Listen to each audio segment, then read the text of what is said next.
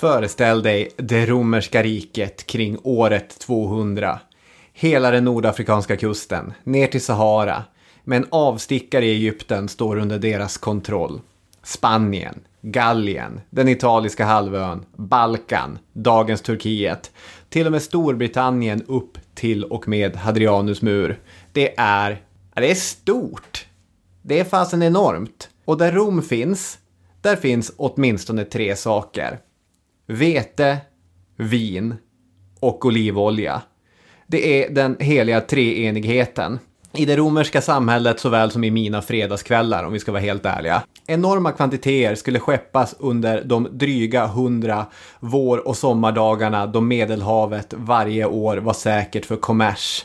Det hela är fascinerande. När man granskar till exempel de arkeologiska fynden, alltså skeppsvrak, så hittar vi mellan 125 före och 175 efter vår tideräkning skepp med laster vars storlek inte kommer skådas igen förrän under renässansen. Och i dagens avsnitt kommer vi i vad som ser ut på ytan som en parodi av Daniel Hermanssons historieintresse att undersöka den romerska oljebusinessen. Detta genom att framförallt rikta sökljuset mot staden Leptis Magna, beläget på Medelhavskusten i vad som idag är Libyen. Under det sena 100-talet och det tidiga 200-talet var staden en metropol, vida känd för sina enorma olivlundar. Så om staden, om olja, om handel och kanske lite lösryckt skvaller om döda romerska potentater. Allt detta och mycket mer lovar vi er i dagens historiepodden. Nu kör vi igång.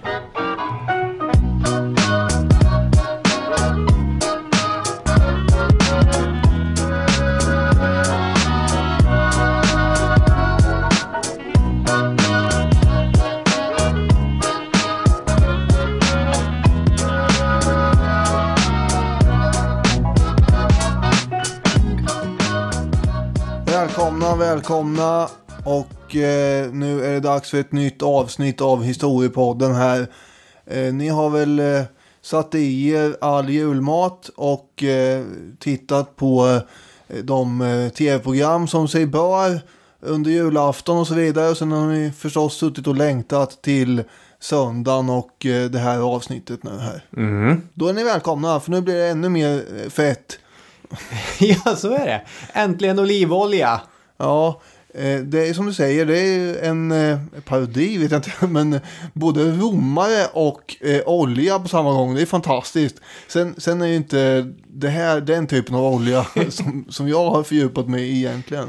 Ja, det ska sägas att när jag valde det här avsnittet, för det är delvis baserat på en artikel från Illustrerad vetenskap från 2008. Och det finns en hög med artiklar utkopierade och färdiga på jobbet som jag tror att någon gammal kollega har suttit och kopierat upp och tänkt att det här ska vi ha i framtiden, det här ska eleverna läsa. Jag brukar sitta och blada i den för att se vad är det för artiklar som har hamnat här. Nu blev det här istället då, alltså ett avsnitt i... Ja, exakt. Men när jag såg rubriken romerska oljeaffärer, då tänkte jag, det här är starkt, tänkte jag, utan att ha läst ett ord av det. Ja, men det är ju starkt och fängslande. Vi ska ju gå in på här hur stor den här oljebusinessen var. Jag tänker väl ändå med att avsnittet inte heter Big Oil bara. För det låter ganska förvirrande. Kanske Big Olive Oil, om jag får vara så ödmjuk att jag kommer med ett förslag. Ja, om jag inte kommer på någonting ännu vitsigare så heter den Big Olive Oil, absolut. Ja, jag har ju då hastat iväg hit efter att ha skickat iväg hela mitt bohag till Östergötland nu. Ja. Det skedde här på morgonen och nu har jag då landat hos dig här för att spela in ett avsnitt och sen ska jag då kolla så att städningen har gått rätt till och sen ska vi spela in ett avsnitt till och sen ska jag sova över här och sen ska jag åka neråt då. Så nu har ni blivit uppdaterade om det. Ja, exakt. Det här är jättebra info vad som pågick i ditt liv för 3 veckor sedan. Ja, men det är ju lite så att vi tänker att det är bra att ha ett par avsnitt inspelade över julen då och för att det här är ju före jul till och med. Och fram till... Ja, vad blir det efter nyår också ett avsnitt. Så är det. Så om det blir några galenskaper i det här avsnittet så är det inte möjligt att göra några rättelser och fel på det i nästa avsnitt med andra ord. Och om ni fortfarande är fyllda med julglädje och varma julkänslor och vill ge oss en present, så finns det inget bättre sätt än att gå in på er poddapp och sätta en 5 i betyg på oss. Det är toppen. Det är ett jättebra sätt för oss att få lite mer spridning, få upp lite mer jullyssning och så glädjen i Daniel Hermansson till skyarna. Ja, jag antar att du blir glad också. Så är det ju, såklart. Jag har ju läst alla recensioner som folk har skrivit, som har också skrivit recensioner, alltså inte bara satt 5. Och det är ju rörande texter, väldigt fina beskrivningar av den här podden som ni har gett. I'm Sandra, and I'm just the professional your small business was looking for. But you didn't hire me because you didn't use LinkedIn Jobs. LinkedIn has professionals you can't find anywhere else, including those who aren't actively looking for a new job, but might be open to the perfect role, like me. In a given month, over 70% of LinkedIn users don't visit other leading job sites. So if you're not looking on LinkedIn, you'll miss out on great candidates like Sandra. Start hiring professionals like a professional. Post your free job on linkedin.com/people today. One size fits all seemed like a good idea for clothes. Nice dress. It's a t-shirt. Until you tried it on. Same goes for your healthcare. That's why United Healthcare offers a variety of flexible, budget-friendly coverage for medical, vision, dental, and more. So whether you're between jobs, coming off a parent's plan, or even missed open enrollment, you can find the plan that fits you best. Find out more about United Healthcare coverage at uh1.com. That's uh1.com. Many of us have those stubborn pounds that seem impossible to lose, no matter how good we eat or how hard we work out. My solution is PlushCare. PlushCare is a leading telehealth provider with doctors who are there for you day and night to partner with you in your weight loss journey. They can prescribe FDA-approved weight loss medications like Wegovy and Zepbound for those who qualify. Plus, they accept most insurance plans. To get started, visit plushcare.com/weightloss. That's plushcare.com/weightloss.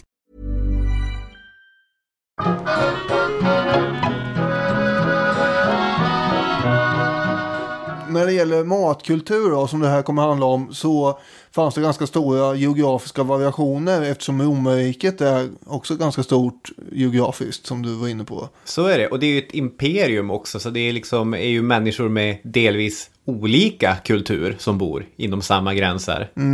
Det fanns kanske ännu större skillnader när det gäller skillnaderna mellan vad man åt i de olika sociala samhällsklasserna dock. Det är tänkbart, ja.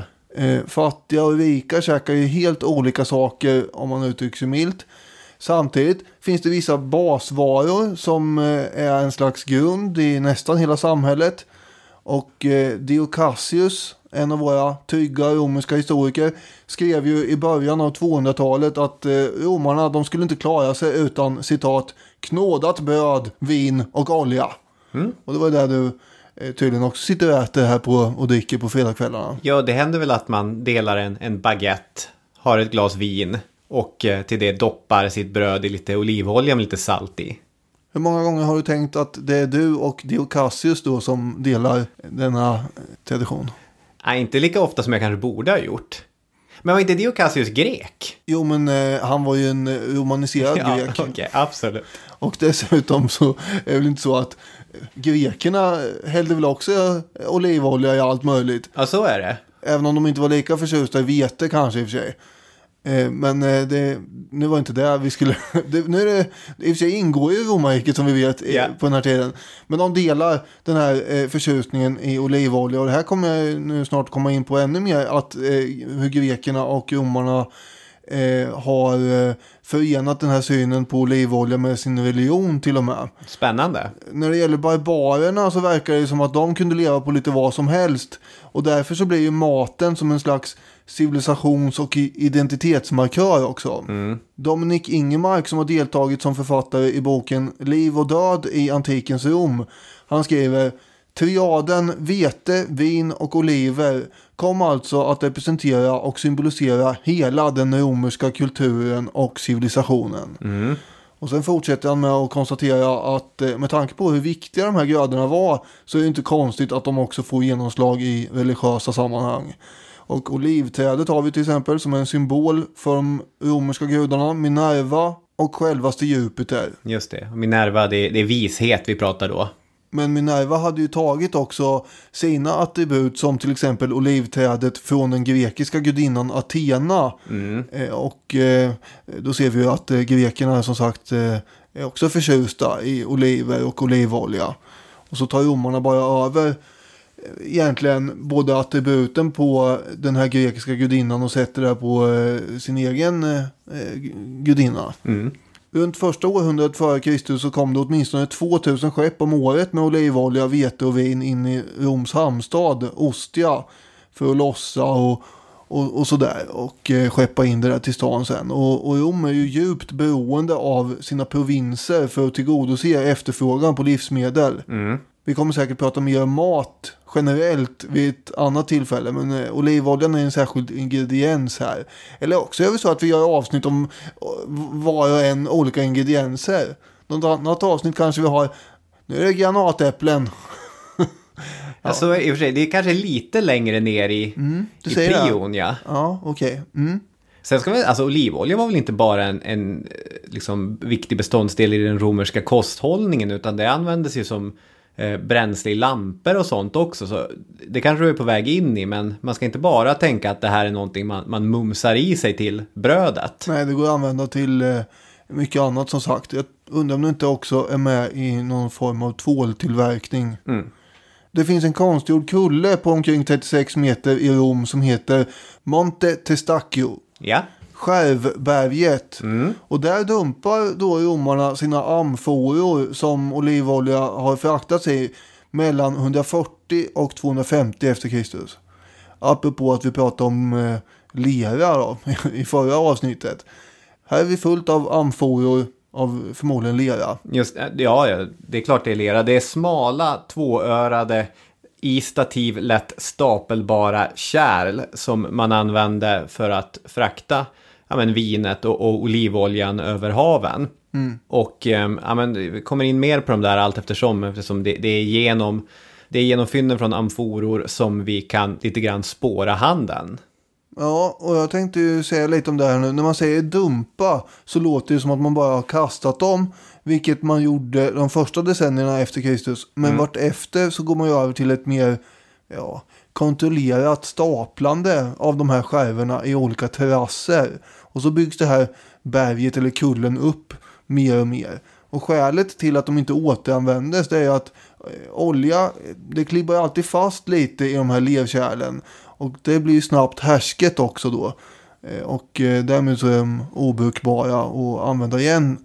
Och istället så hälls alltså den här importerade eller fraktade olivoljan över i större kar och sen bara kasserar man den här amforan.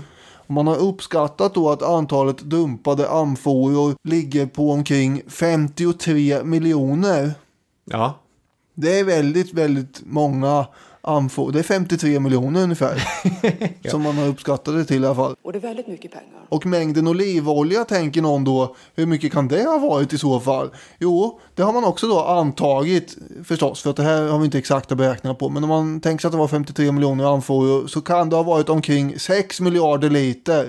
Ja. Och det här är ju över en tidsperiod på drygt 100 år i och för sig. Ja, hur mycket baguette måste man baka för att doppa i den olivoljan? Jag törs inte ens tänka på det. Det svindlar framför mina ögon.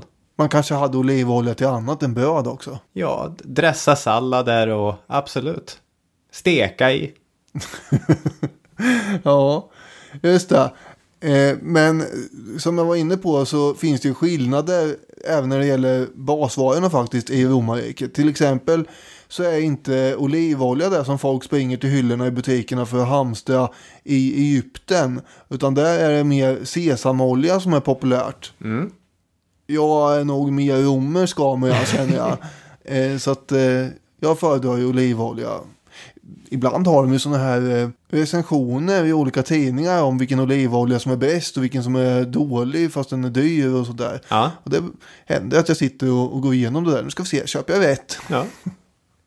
Jag tänker, Jag fick höra här idag när jag kom hit förresten att min herre mittemot är en skarp kritiker mot rapsolja. Det var en nyhet att du var så förfärligt anti mot det.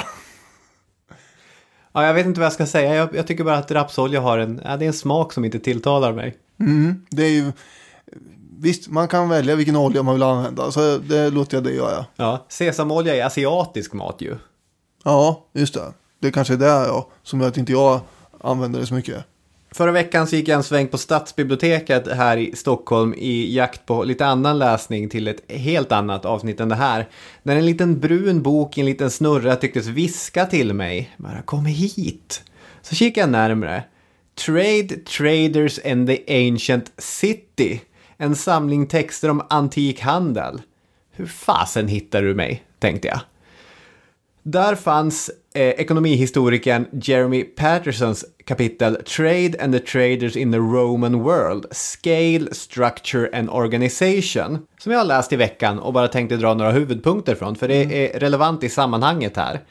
Patterson driver tesen, nämligen att kommers är en underutforskad faktor när man ska förklara romersk imperialism. Hur någonting när det kommer till det romerska riket kan vara underutforskat har jag svårt att begripa, men det är i alla fall något som han tycker. Han skriver: ett komplicerat fenomen som romersk imperialism ska inte förstås som ett resultat av en enda orsak, utan genom ett samarbete av en mängd olika faktorer. Och även om den huvudsakliga drivkraften inte var av uttryckligen ekonomisk art, så var de ekonomiska konsekvenserna ofta såväl omedelbara som långtgående. Kan du sammanfatta det här på ett annat sätt? Det finns många olika anledningar till varför den romerska imperialismen, till varför romarna hela tiden vill expandera.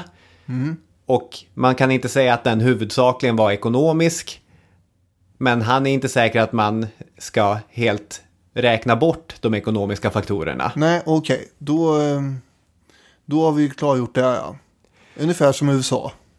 Just det. Nej, det var kanske lite hårt, men de är ju väldigt intresserade, har varit under 1900-talet, att säkra sina ekonomiska intressen runt omkring. Bland annat vet jag att man gjorde det i Iran på 50-talet när man avsatte den här Mossadegh. Det var ju också oljeaffärer, det hade man att göra.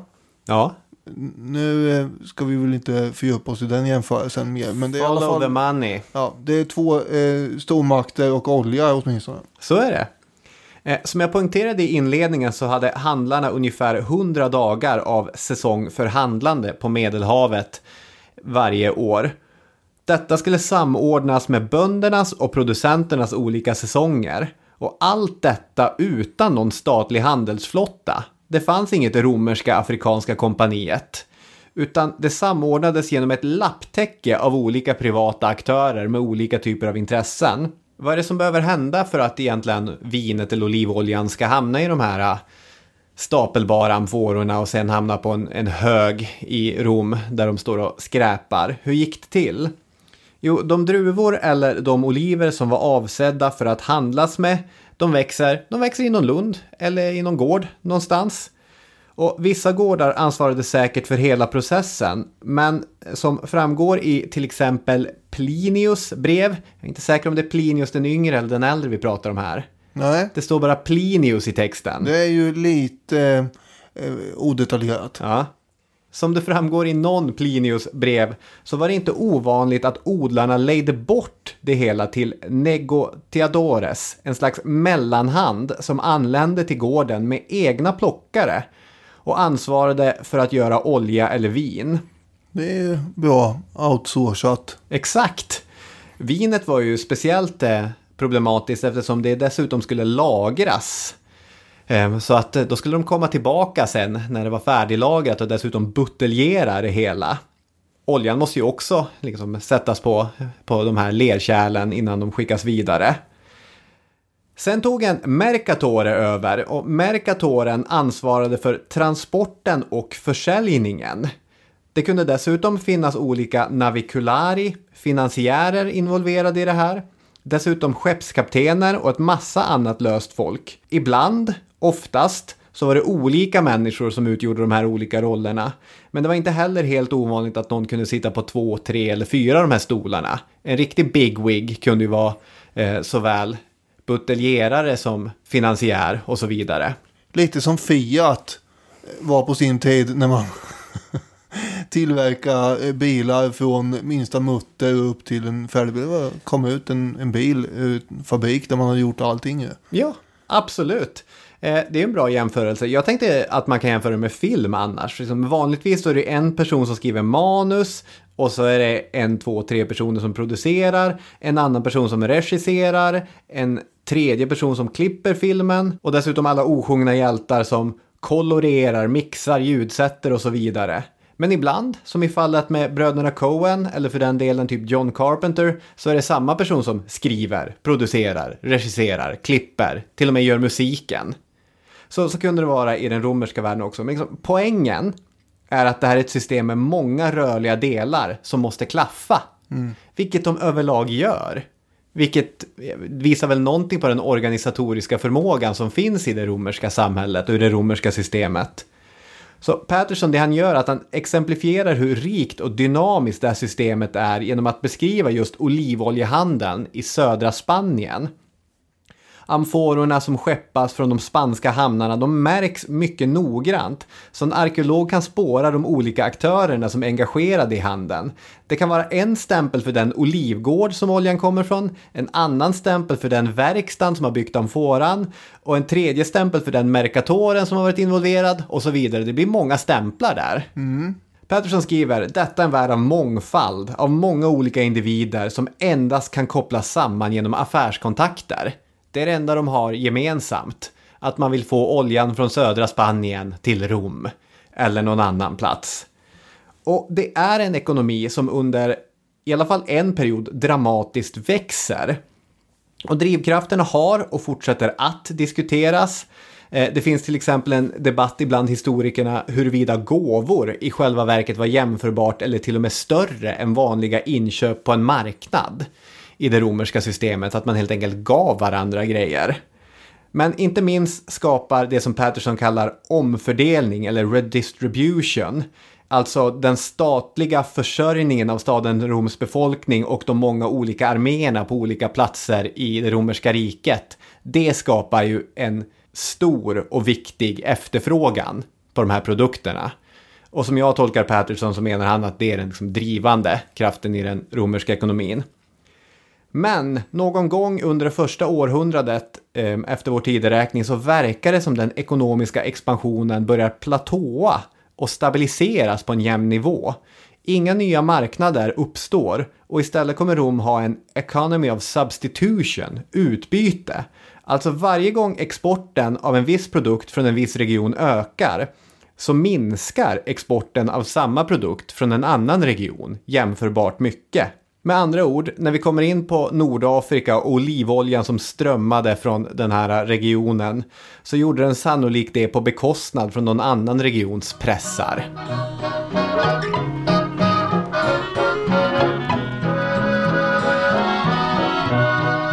Leptis Magna. Ja.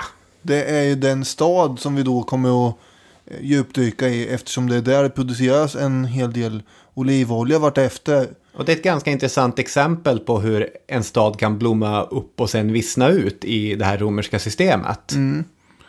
Den grundas redan på 1100-talet före Kristus. Det är långt före det att romarriket finns eller ens Rom börjar finnas till.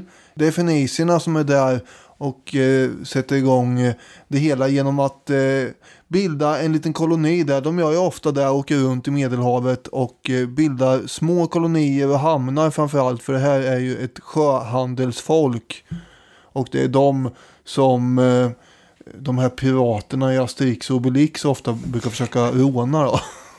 Jaha. Apropå inget.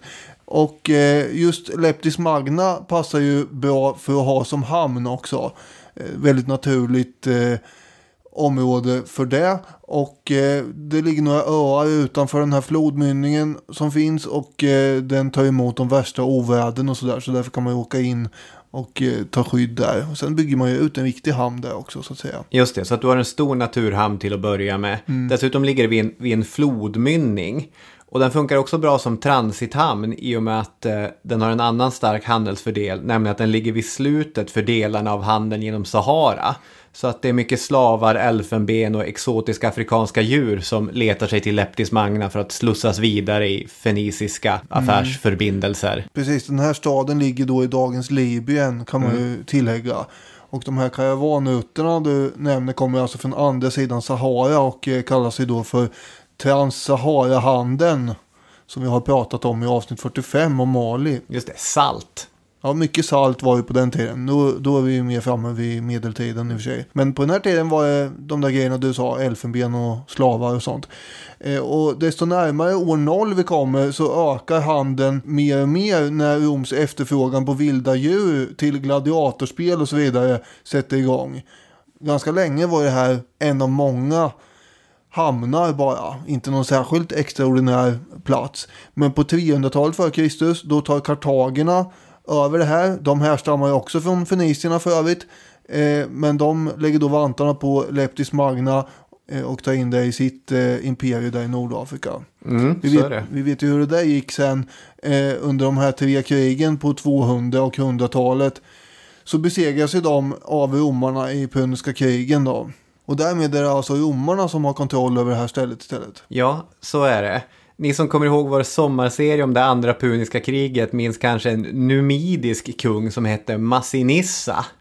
Hans kavalleri hade varit elitstyrkor i Hannibals armé, men mot slutet av det andra puniska kriget så lyckas den romerska härföraren Scipio att locka över Massinissa till den motsatta sidan och tillsammans så besegrar de Hannibal vid Sama år 202 före vår tideräkning.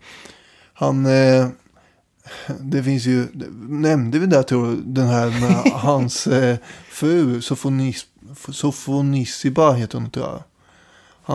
Han hade ju gift sig med henne va. Och det tyckte ju inte Scipio var en bra idé eftersom hon var ju dotter till en av de här kartagiska generalerna. Just det. Och då så förklarar han ju för Massinissa att det här borde du inte ha gjort.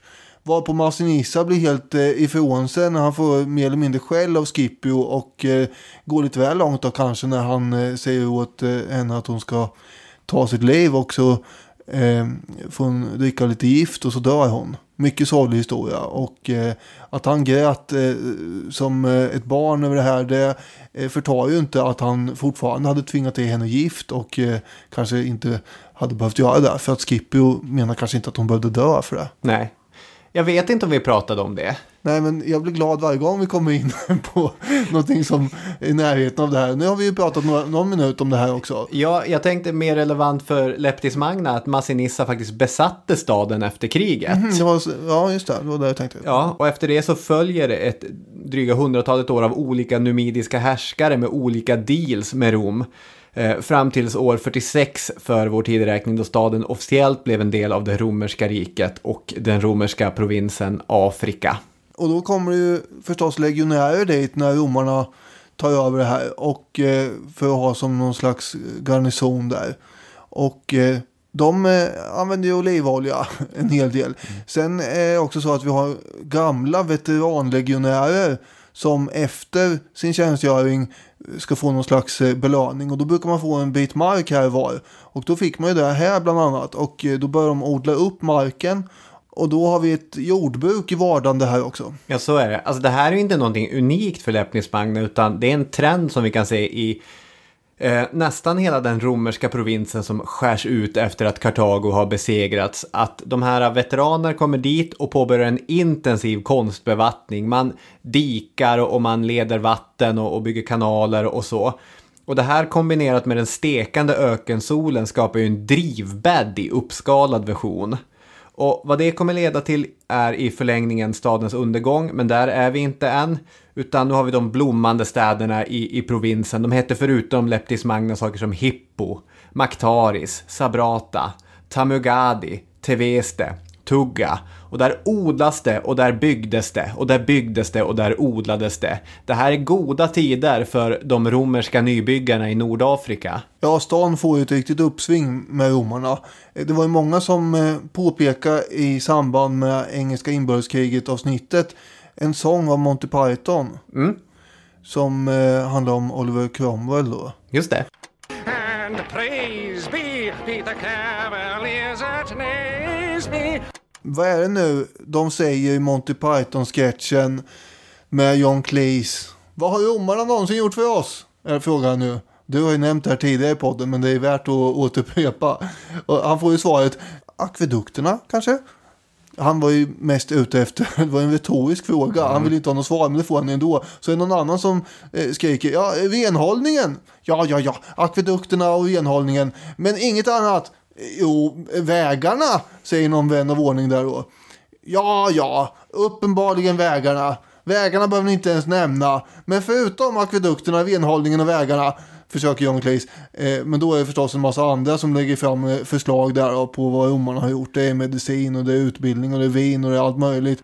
All right, but apart from the sanitation, the medicine, education, wine, public order, irrigation, roads, a fresh water system and public health, what have the Romans ever done for us?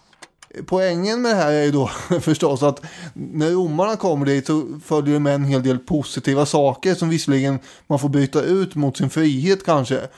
I Leptis Magnas fall så är ju helt klart den positiva bytet att man får den här infrastrukturen som är väldigt avgörande för alla framgångar som sen följer. Vägarna binder ju ihop jordbruken söder om stan med hamnarna som pumpar ut den här skörden över hela Medelhavet. Och dessutom så de här vägarna längs kusten går också mellan städerna på den nordafrikanska kusten. Ja, så är det. Så romarna har ju fått snurr på det här kan man säga. Ja, verkligen. Och det som tidigare har varit jätters eller kamelers betesmark blir nu till enorma olivlundar. Och en kornbod, eller vad man nu ska kalla det, en stor kran för olivolja kommer etableras. Ja, inte en fysisk sån då, utan det är i så fall väldigt många små pressar. Men i bildlig mening så är det ju en kran förstås. Ja. Efterfrågan i Rom har eskalerat på det flytande guldet som den gamla grekiska diktaren Homeros kallar det, olivoljan. Just det. Och olivoljan som du sa innan används ju förstås i matlagningen men också i bränsle till oljepannor och sånt där. Ja. Och det är tvål och som jag sa och det är massa annat. Kan man säga att det var dåtidens olja? Ja, det kan man. Det var ju väldigt roligt. Det har beräknats att varje romersk medborgare använder 20 liter om året. Det är tusentals slavar och fria bönder med för den delen som arbetar på de här plantagerna i en skavande, het och tryckande sol. Och det var inte bara att odla och skörda de här oliverna utan man ska ju som sagt pressa dem också. Och då har man hittat många antika oljepressar i det här området och har uppskattat då att de måste ha haft ett antal på omkring 1500 pressar. Vilket skulle betyda att det är mycket antaganden och uppskattningar i det här avsnittet. Men nu kör vi. Ja, att det producerades alltså miljontals liter per år i Leptis Magna. Och vi vet också att Julius Caesar på 100-talet före Kristus då han levde, han straffade ju den här stan efter inbördeskriget mot Pompejus eftersom Leptis Magna hade haft den dåliga smaken att ställa sig på fiendens sida. Och då blir straffet att årligen betala någon slags tribut på ungefär 1,3 ton olivolja om året. Och det säger ju något åtminstone. Enligt en samtida källa så utgjorde den här tributen en 10% av den totala produktionen. Vilket då skulle betyda att omkring 14 miljoner ton olivolja pressades fram då i Leptis Magna varje år. Det fanns ju hela skogar med olivträd i den här regionen.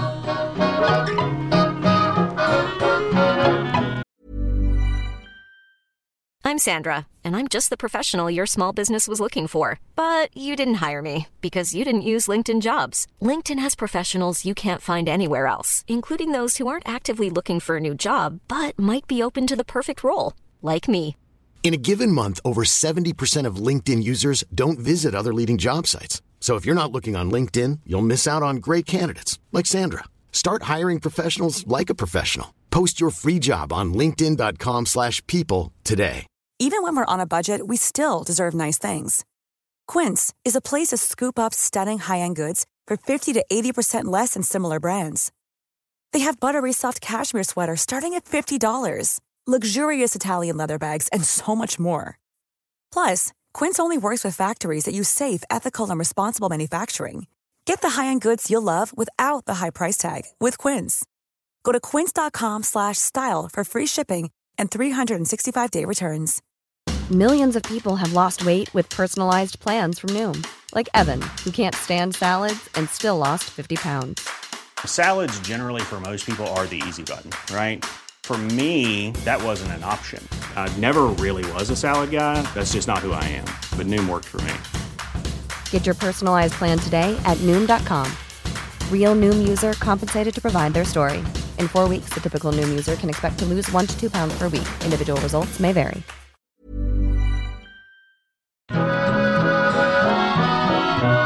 Vi skiftar väl fokus lite kanske här till att börja med då. Ja, både och, absolut. När vi ska prata om en kejsare som visserligen kommer från den här stan då, vilket är den röda tråden. Ja, och tyckte om staden och hade ett intresse för den. Väldigt mycket, ja. Under 190-talet så får ju den här stan ett uppsving, och det är ju på grund av kejsaren Septimus Severus. Och då var det ju ett uppsving från redan ganska höga produktionsnivåer och välmående. Kejsaren Septimus Severus regerar mellan år 193 och 211 efter Kristus och är faktiskt den första kejsaren som kommer från Nordafrika. Och hur han kom till makten egentligen, det är en cirkus i stil med det här avsnittet vi gjorde om revolutionskejsarnas år. Just det. Avsnitt 108. Och då handlar det om år 69, men nu handlar det om år 193. På den tiden, du vet, när man satt och bankade in de första seklernas alla kejsare i kronologisk ordning. Ja, jag har direkt åsikter om pronomet man här. Vadå? Ja? För det känns som det är en historia som handlar om jag. Aha. Att på den tiden du satt och bankade in. Inte alla har gjort det här. Nej. Ja, nej. Okej. Nej, det kanske är lite skevt. Men det sitter fortfarande kvar rätt mycket där i huvudet som ungefär som multiplikationstabellen. Och det är, ska jag säga att jag har någon slags glädje av det där ändå. Så när du presenterar ett ämne som handlar om olivolja och säger att en kejsare som heter Severus är med, då vet jag exakt när vi är. Yeah. Så det har jag ju åtminstone en viss glädje av. Men problemet just de här åren minns jag var att hålla isär vem som var kejsare när och hur länge och sådär, för att det är väldigt många som är inom bara några år här. Åtminstone, eller väldigt många, det är 3 stycken på samma år. Ja. Och då blir just året 193 lite körigare än de långa decennier som har varit innan med bara någon egen kejsare liksom. Ja, jag fattar problematiken. Man kan sammanfatta vad som händer här och lite grann. Och så får du vill väl hjälpa till förmodar jag, men här är jag på hugget nu. Ja. Kejsaren 192 efter Kristus heter Commodus. Just det. Och han har ju gått till historien som en av de där som makten steg åt huvudet helt och hållet. Han har ju förstås nedsvärtats en del i historien, men förmodligen förtjänar han en hel del slängar av sleven. Tror jag nog. Han var ju färgstark i alla fall. Han ställde gärna upp på Colosseum och slaktade lejon och panter, giraffer och grejer på löpande band. Ja. Och en gång ska han ha skjutit halsen av en struts med pilbåge också. Ja. Det här är inte vanliga kejsarsysslor. Nej. Kan vi tillägga. Så är det. Han menade väl själv att han var, i alla fall tyckte han om att jämföra sig med Herakles. Och lät sig gärna avbildas med Herakles klassiska attributer. Är det bara... Det vill säga en knölpåk och ett björnskinn på huvudet. Just det. Är det här också svartmålande, eller är det i själva verket så att han döper om Rom till Colonia Commodiana, alltså Commodus koloni? Det här känner jag inte till faktiskt. Ja, det är från Encyclopedia Britannica, så jag tror faktiskt att det kan finnas någonting i det. Sen är det alltid som det är med de här källorna, vilket vi kommer återkomma till, som de... För problemet är som sagt att han var ju djupt impopulär till slut. Han hade ju varit en plåga för de flesta omkring sig och ägnade sig rätt lite åt faktisk förvaltning och politik och tyckte att det var roligare att spöka ut sig till Herakles som sagt. Det finns ju en känsla av att han lider av storhetsvansinne, megalomani på något sätt. Jag får lite Kanye West-vibbar av honom. Nu är det så att jag är mycket mer bekant med Commodus än Kanye West. Så att jag svårt att jämföra här. Ja, okej, absolut. Men någon slags populärkultur kan jag klämma in i hela, och det är ju att det är ju Commodus som är kejsaren i filmen Gladiator som många nog har sett. Och där förvids ju historien en hel del förstås, även om det är en fantastisk film. så är det inte riktigt alltid så som det går till där. Det är ju Joaquin Phoenix som spelar Commodus där då. Och vi kanske pratar mer om honom någon annan gång. Men det intressanta nu är att han gör sig så impopulär att han efter 12 års regerande blir mördad av en konspiration där chefen för Pretoriangardet ingår. Vilket alltså är livvakten, Pretoriangardet. Just det. Och konkret handlar det om att man släpper in en mästarbrottare till kejsaren när han ligger och sover som helt sonika stryper ihjäl karln på årets sista dag.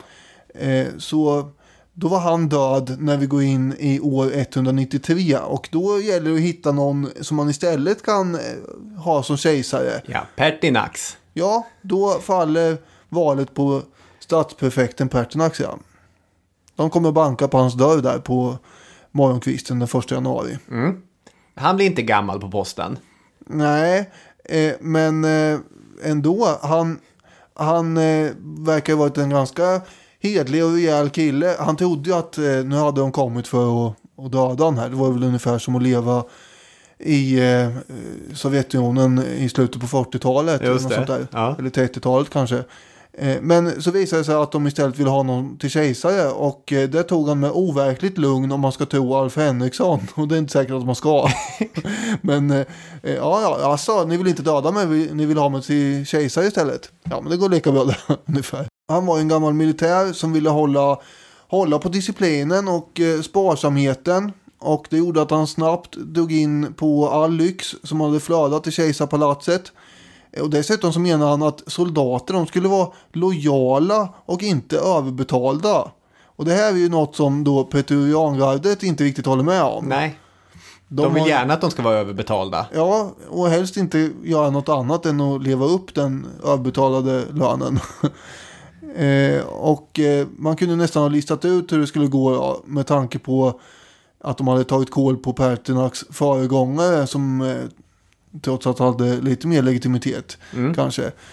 Men nu var ju Pertinax tur då. Så han avpoliterar dem efter 3 månader på tronen, och då är det ett upplopp som har utbrutit, och då tar Pretoriangardets trupper chansen att rusa in i palatset där, och så hugger de ner Pertinax och hugger av hans huvud och sätter det på en lans. Det är så man gör. Och sen marscherar de glatt iväg mot kasernen där de håller till. Och där utropar man då det hysteriska att kejsartronen nu är till salu. Ja. Och nu höll ju romarriket i sig några 100 år till här. Men trots det så är nog det här det viktiga lågvattenmärket i den romerska historien när det gäller kejsarämbetet. Ja. Mycket elände låg ju som sagt framför romarriket, men att sälja den mäktigaste posten till högstbjudande, det har betraktats som ojämförligt lågt. Och just av de här människorna med som skulle vara till för att försvara kejsaren. Pretoriangardet är lite grann som någon slags immunförsvar här, som vänder sig mot sin egen värld, kan man säga. Det är så här autoimmun sjukdom. Ja, på något sätt. Det är nästan ett gentilt sätt att beskriva dem, absolut. Ja, men jag menar, meningen är att de ska skydda. Men sen, ja, det kanske inte är helt jämförbart. Men ändå. Och så blir det då aktion, och då är det en tanklös senator med alldeles för mycket pengar och en familj som är lite sugen på att bo i palatset. Som, jag får aldrig en så här bra chans. Nej, som börjar buda på den här grejen. Det är ett fatalt misstag naturligtvis. Men Julianus heter han, och han går dit och lyckas då till ganska höga summor ropa hem den här kejsarposten. Just det, så att nu har vi den 3:e kejsaren på mycket kort tid och ett allmänt kaotiskt system. Och då har vi några olika personer som med intresse följer den här utvecklingen. Till exempel så har vi en person som är född i Leptis Magna, son till en fin herre från det romerska riddarståndet, född i mitten av 140-talet, senator redan i 30-årsåldern. Och efter dryga 15 år som senator så hade han fått kliva på konsulämbetet. Han är i rätt ålder och på rätt plats för en power grab när saker och ting börjar braka loss. För när den här aktionen pågår, då sitter Severus i dagens Ungern med en av Roms största arméer och avvaktar. Kroatien, Serbien kanske också. Det är ju Balkan där någonstans. Ja, Precis. Pannonien heter det ju. Och det är lite olika moderna länder som ingår där. Ja. Hans legioner marscherar ju iväg då i april. När de var ungefär ett 10-tal mil ifrån Rom så gör man halt. Och Severus skickar då bud till senaten och Praetoriangardet att man borde göra sig av med den här Julianus som har köpt posten. Vilket man då snabbt och bestämt gör. Man släpar iväg karln till närmsta badrum så hugger man av huvudet på honom. Henriksson skriver: blott 66 dagar efter den dag då han köpt sin bekymmersamma kejsarvärdighet för en oerhörd summa, sannolikt den sämsta affär som världshistorien känner. Ja, det är väl den och försäljningen av Manhattan då kanske. Ja, han gick till historien i alla fall. Ja, precis. Det gör han ju. Han är ju inskriven i den här längan med kejsare. Besvärligt nog skulle jag säga då. Ja.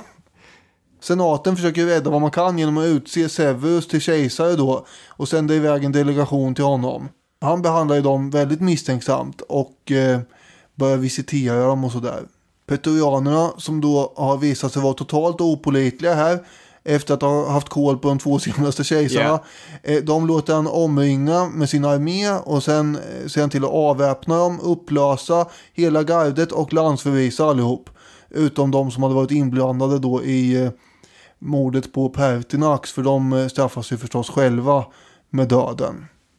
Överlag så är det en text som finns om Septimus Severus i Historia Augusta som kan översättas till kejsarhistorier. Det är en enda lång kavalkad av mord och grymhet egentligen. Ja. Det är 20 sidor dödande fram och tillbaka. Ja, alltså han är ju en inflytelserik romersk kejsare så tillvida att han griper makten med hjälp av att han har militär backning. När han väl har konsoliderat sin makt så kommer han ignorera senaten i mycket stor utsträckning och överlag kan man säga att han bäddar sängen för Roms kommande despotism. Att han väldigt mycket föreskuggar den utvecklingen som kommer att ske. Ja, precis. Man har ju tidigare då haft det man brukar kalla för de goda kejsarna. Det är inte Commodus med. Men däremot hans far, Marcus Aurelius och Trajanus och Hadrianus och det där gänget. Det var ju kloka farbröder som såg till att förvalta det här väldiga imperiet tämligen väl. Men numera är det då slut på det här när det börjar bli huggsexa om den här kejsarpositionen stup i kvarten. Och då måste man väl ha lite hårda nyper. Och det var ju han välsignad med, kan man säga. Severus alltså.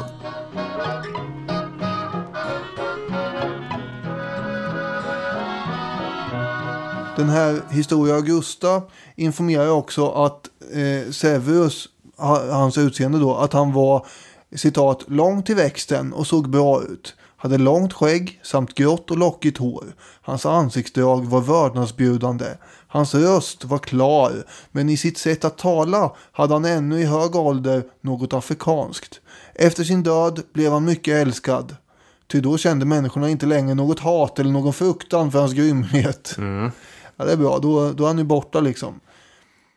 Historia Augusta ska väl ta och nämnas lite grann vad det är här egentligen. Det är alltså en samling biografier över olika kejsare som är en mardröm rent källkritiskt, högst problematisk. Det påstås att det är 6 olika författare och fördelningen på vem som skrivit vad är ganska suspekt. En författare kan återkomma som skribent över en kejsare som styrde många decennier senare efter att den här hade skrivit första texten. Ja. Och det verkar märkligt.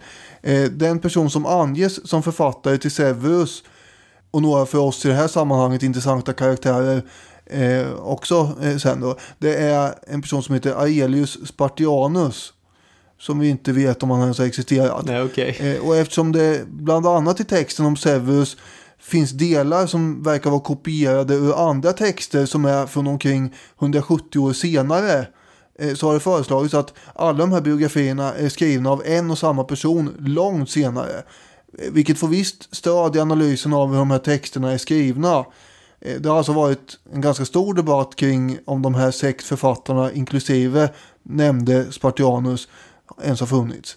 Hur som helst, Severus, han kom inte till makten bara så där, utan det fanns ju fler arméer som hade rest sig upp och som ville utropa sina befälhavare till kejsare. Just det, när Julianus köpte kejsarvärdigheten där så var det inte bara Severus som stack upp skallen och tänkte här öppnar sig historien och jag får en unik chans att glida in, utan det var 2 andra herrar som fann sig själv i samma situation. Precis. Provinsen Syriens guvernör Niger suktade efter kejsartiteln. Dessutom en Albinus som hade en romersk armé positionerad i Britannien, minsann. Och nu tänkte jag läsa här ett stycke ur det känns som han är en kompis till oss, men vi känner ju inte Alf Henriksson annat än till hans skrivande. Och lite grann hans förhållande till en god berättelse också. För jag tyckte det här var hysteriskt kul när jag hittade det. Ja, du berättade det här mycket glatt för mig för flera veckor sedan. Ja, och då står det så här om Severus då. Sedan han hade fått ryggen fri vände han sig i tur och ordning mot sina konkurrenter om tronen och besegrade i tur och ordning Niger och Albinus. Över båda dessa tronpretendenter finns det biografier i Historia Augusta som berättar om Niger att han var en duglig militär som höll sträng tukt och dödsdömde 10 soldater som stulit och ätit en tupp. Det står också att han befallde soldaterna att använda bägare av trä så att bytet inte skulle vara någonting att skryta med ifall deras bagage någon gång föll i fiendens händer. Sen kommer vi då till uppgiften. Albinus får inte lika högt betyg. Och det märkvärdigaste med honom torde vara den häpnadsväckande aptit varmed han utrustades av sina levnadstecknare. Albinus kunde i snabb följd sätta i sig 500 torkade fikon, 100 persikor, 10 meloner, 20 pund russin, 100 kramsfåglar och 400 ostron. Vilken aptit! Ja, och du skrattar ju samtidigt som du berättar det här och återgav det här för mig. Mycket glatt och muntert skrockar du. Ja, men då får man ju tänka så här. Först 500 torkade fikon. Ja, det är det första man tänker. Ja, redan där är det ju bra mätt alltså. Men du äter 500 torkade fikon. Sen går du på 100 persikor. Nu är det ju... Nu börjar det ju liksom närma sig vad man pallar. Då tar vi in 10 meloner. 20 pund russin. Sen 100 kramsfåglar. Och så sköljer vi ner allt det där med 400 ostron. Det är ju otroligt. Ja, det är precis vad jag är faktiskt. Och det vet ju du också nu vid det här laget. Eftersom jag då har agerat den källkritiska i sammanhanget här. Även om jag förstår att du inte är riktigt så korkad att du tror att det här stämmer. För det är ju inte mänskligt möjligt. Det är väldigt bra att hitta på all den här mängden som man har satt i sig.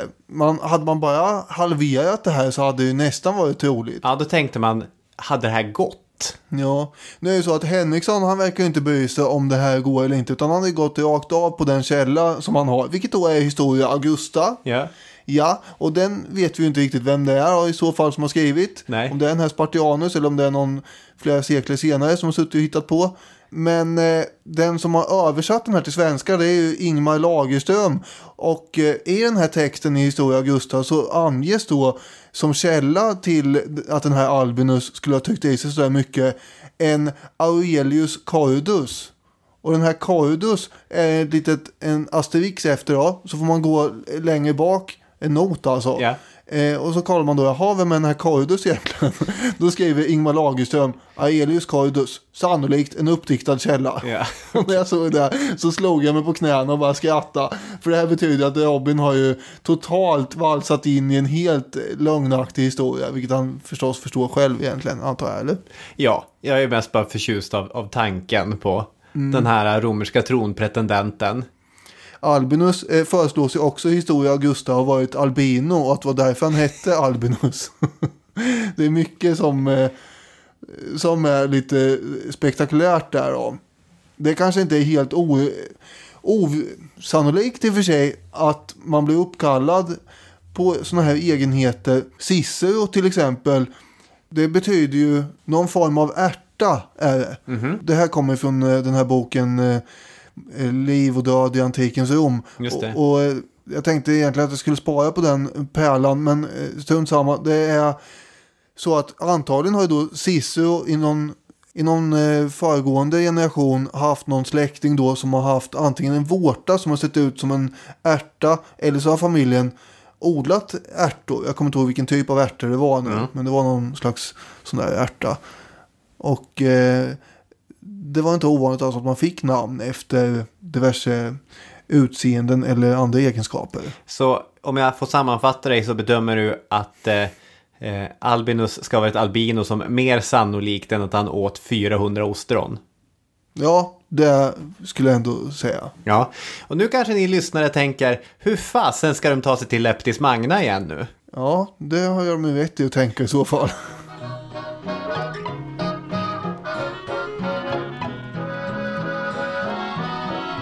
Men vi ska väl följa Severus som nu har blivit då kejsare efter att han har avkrigat de här två. Jo, så är det.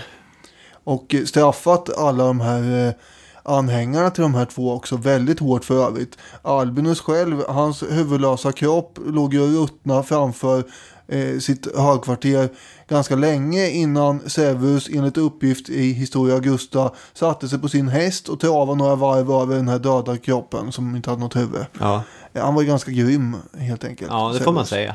En av de första uppgifterna som du läste från Historia Augusta där, bort från hans utseende och hans lockiga hår, var att han fortfarande talade med en afrikansk accent.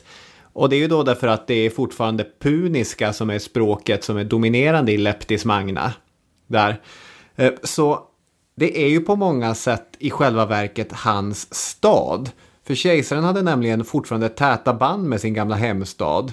Han talade språket och han kommer att ganska oblygt favorisera Leptis Magna. Det är en stad på ungefär 100 000 invånare under 190-talet. Och nu kommer det börja hända saker i rask takt. Dels Julius Caesars gamla straff om den olivoljan som skulle ges i tribut årligen. Det revs upp. Och badhus, tempel och forum i allra finaste afrikanska marmor kommer börja byggas i Leptis Magna i rask takt nu. Dessutom kommer staden få statusen av Ius Italicum, en intressant administrativ status som det förde inte med sig fullvärdigt medborgarskap, men väl medförde det att de i själva verket befann sig på italisk mark. De är i Nordafrika, men det har administrativt fått status som att det låg på den italiska halvön här.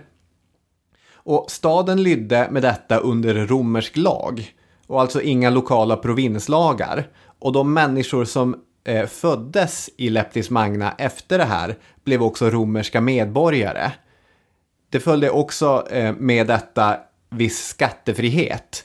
Så att det här är en sån passning som en kejsare kan ge till en stad i en provins som han verkligen uppskattar. Jag tänker att det hela är väl närmast att jämföra med att, vem ska vi ta? Att Ingvar Carlsson skulle ha totalfavoriserat Borås. Nej men vad fan, har du tänkt att det skulle, det är ju precis som om, jag skulle säga här nu snart då att det är som om Ingvar Carlsson som statsminister skulle låtit bygga en triumfbåge i Borås, apropå det här att man bygger en massa olika pampiga grejer. Men sen min andra jämförelse var då Torbjörn Fälldin från Ramvik, om han då skulle ha satsat en himla massa skattepengar på Ramvik. Jaha, det är, jag var inne på att Carl Bildt och Halland, är han från Halmstad? Ja, det är väl. Ja, att det också skulle ha varit roligt. Ja, jag försökte också få in Löfven på ett hörn och tänkte mig att Örnsköldsvik, men han verkar ju vara från någon annan håla, så att det ställer till det lite grann här med Fälldin också, för jag tror inte att han är från Ramvik från början. Ja. Men Karlsson är ju fast förankrad i Borås. Ja, det var ju min höjdpunkt på avsnittet här, att jag skulle jämföra Severus och Karlsson, att han skulle bygga en triumfbåge. Men väldigt kul att du också, jag vet inte hur kul det var, men det visar lite grann att vi tänker ju rätt lika ibland här. Ja, vi har gjort den här podden länge nu, när man direkt tänker Septimus Severus. Det är ju för fasen som Ingvar Carlsson. Jag tänker inte att det är som att han skulle bygga en triumfbåge. Jag tycker det är som att han skulle ha flyttat statliga verk helt oblygt. Ja, men Skatteverket Borås, så är det väl. Högskolor Borås. Roligare ändå med en triumfbåge kan man. Ett nytt storslaget museum, sa ni. Ska det kunna ligga i Borås, månne? Nej, det är ju sällan man ser, eller tänker på i alla fall, ledare som snöar in på att hylla sin gamla hemstad överhuvudtaget nu för tiden. Nej. Kanske inte ens diktatorer ute i världen, jag vet inte.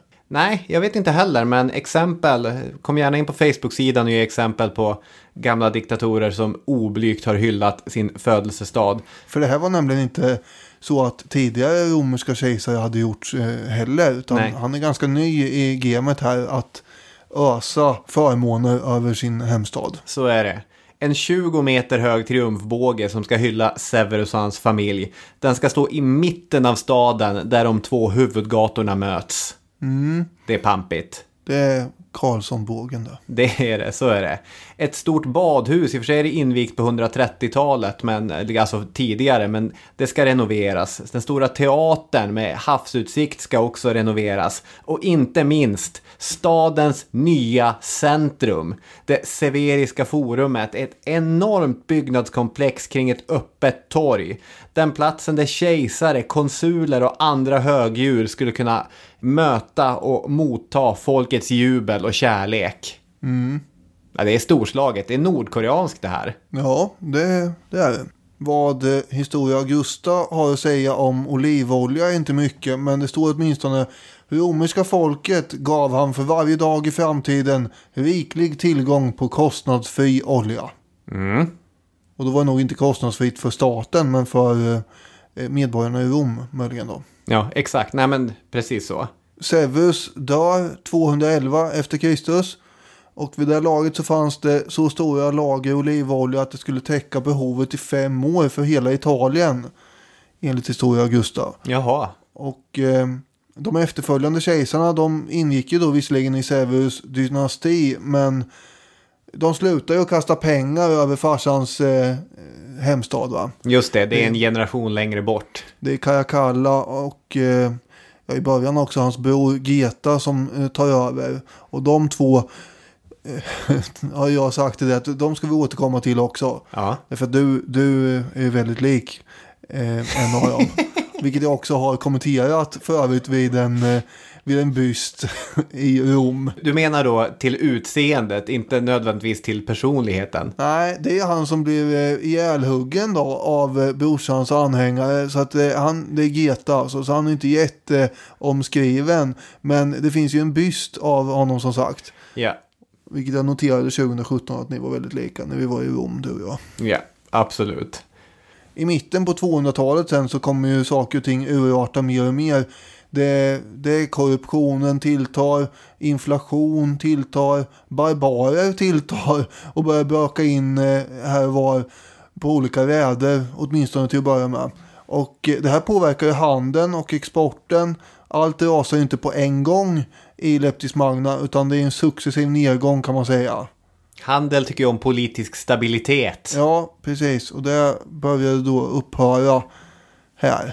År 365 så drabbas stan av en jordbävning också, vilket raserar många av de här ståtliga byggnaderna som Severus hade bekostat.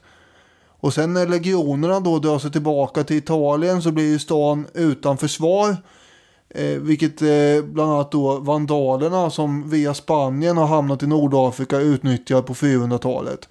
Och vi har ett vandalavsnitt kvar att göra minst. På 600-talet så kommer araberna och tar över stan en period, men då är den inte mycket att ha. Nej, för det finns ju utöver den här politiska instabiliteten och korruptionen så finns det ju ett annat viktigt spår att dra här. För när den romerska koloniseringen påbörjades och när ivriga veteraner satte sina spadar i marken för att dika ut öknens vattenkällor så bäddade de också, i alla fall långsiktigt, för en smärre katastrof. Markförstöring och ökenspridning. Den omfattande skogsavverkningen tillsammans med den minst lika omfattande uppodlingen ledde till att man exponerade markytan för både vatten- och vinderosion. Med andra ord, öknen kommer att närma sig staden. Och år för år så äter den sig allt närmare allt eftersom den bördiga jorden blåser och eller torkar bort. Det romerska paradiset mitt i öknen kommer att bli bara öken. Du sa araberna, dessutom så hade ju den bysantinska kejsaren Justinianus den andre gjort ett kortvarigt försök att återblåsa liv i Leptis Magna. Men när araberna kommer dit mer än 100 år efter där på 600-talet, då finns ingenting kvar. Alltså staden är i stora delar begravd under sand. Och det är det att den här förutsättningen med konstbevattning och stekande ökensol, det fanns so far du kunde pusha det innan öknen bet tillbaka. Idag finns Leptis Magna på Unescos världsarvslista. Men det är inte livet på en pinne i det Libyen som sedan 2011 har dragits med kontinuerliga krig och konflikter. Förutom den humanitära katastrof som det här fruktansvärda inbördeskriget fört med sig, så är eller har samtliga av de 5 världsarven som Unesco har listat i Libyen hotats eller är fortfarande hotade att förstöras på grund av de här stridigheterna. Och både 2011 och 2016 så kom en våg av nyheter och debattartiklar om att Leptis Magna, som stora delar har grävts ut av tyska arkeologer, att det hotades att falla offer för kriget. Men sedan 2016 så har det har inte varit mycket nyheter om Leptis Magna. Nej. Så jag vet faktiskt inte vad den dagsaktuella situationen är där. Och det är såklart att man vill ju att de här otroliga ruinerna, vad ska man säga, påminnelserna om Severus idéer ska få stå kvar. Men Leptis Magnas öde beslutades inte 2011 med arabiska våren. Nej, det skedde några tusentals år tidigare. Ja. Men de hade en fin blomstringsperiod där ett tag i alla fall. Ja, så är det. De dansade en sommar och några år därtill. Ja, några år till. Rom var ju, om inte helt så åtminstone delvis beroende av stan för sin olivoljeförsörjning. Och där har vi närstuderat en stad i de romerska provinserna. Vi fick in lite härligt skvaller om en kejsare och hans rivaler också. Ja, precis. Och ja, men därmed så tar vi väl ett glas olivolja och tackar för oss. Så är det. Bryter bröd och doppar i oljan. Det kanske är bättre. Ja, ha det fint där ute. Nästa vecka, då kommer säsongsavslutningen. Så är det. Hej, hej. Hej!